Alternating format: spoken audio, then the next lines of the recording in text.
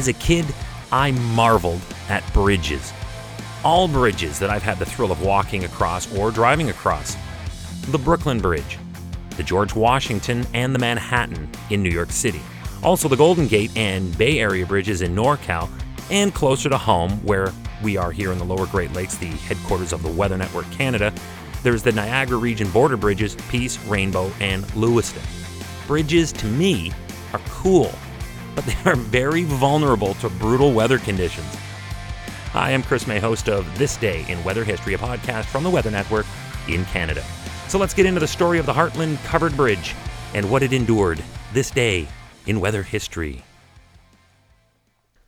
Heartland, New Brunswick is home to the world's longest covered bridge, almost 1,300 feet long. It's almost 400 meters long. And as I mentioned yesterday, it crosses the St. John River from Heartland to Somerville. But the framework is the most ingenious act of engineering that I think any of us have ever heard of. The structure is a combination of 7 small Howe truss bridges, all joined together on 6 piers. Very, very cool, man. Let's go to January 18th, this day in weather history. Ice jams in New Brunswick are common, but this year they were threatening to destroy the world's longest covered bridge. Primary culprit here is the unseasonable above-zero temperatures. This will make sure the freeze-thaw cycle is in total disarray, and when you give conditions this powerful seasonally, you need to err heavily on the side of freeze and stay as far away from the prolonged thaw as possible. But instead, we got those heavy downpours that began on the weekend, and that resulted in swelled rivers, lakes, and other bodies of water causing ice jams, floods, and flood warnings. The floods would go on to strand people in their homes for at least 4 days. Sorry again, 2020. Are you hearing this? Yeah, I know. In this race against Mother Nature, authorities said a major jam had pushed ice to within 2 meters of the bottom of the 105-year-old bridge in Heartland, a town about 75 kilometers northwest of Fredericton. This bridge is legendary and historical.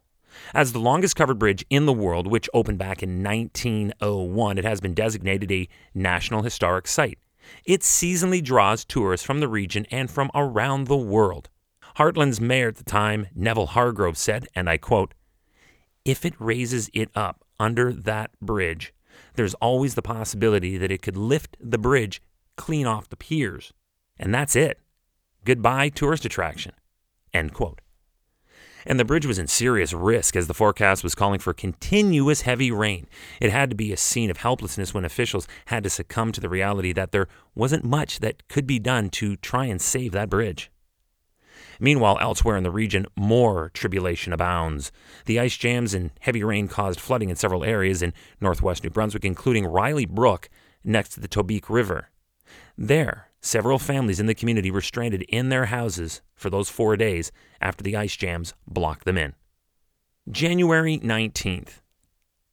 In the best conclusion to our story's most harrowing tale, the ice jam that had been threatening the world's longest covered bridge, I know I've said that a few times, but it is important to the story, remained in place through a night of heavy rain, and everyone in Heartland finally, could exhale. Then geography kicked in. The water level in the St. John River at Heartland rose by about 25 centimeters in the event, and although it likely could rise again, the rain drains into the river. Piece that together with the forecast for cooler temperatures and clear skies, and there was relief that the historical bridge would survive this. I love a happy ending, especially when it happens this day in weather history. Tomorrow is January 19th, and we are going back to get right into the full story, the whole story surrounding the devastating start to 2020 for the world as a whole planet.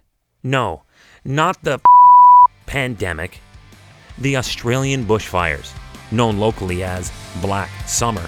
The 2019-2020 Australian bushfire season was a period of unusually intense bushfires in many parts of Australia, peaking in December of 2019 and carrying through with full intensity through January of 2020. This was another story that I included in the 2-part Year in Review special. This is the story that opened up the international edition on December 30th. If you missed that special show, you gotta go back and give her a listen. It's right chock full of weather willies from good old 2020, like this story from Australia on this day in weather history with me, your host, Chris May.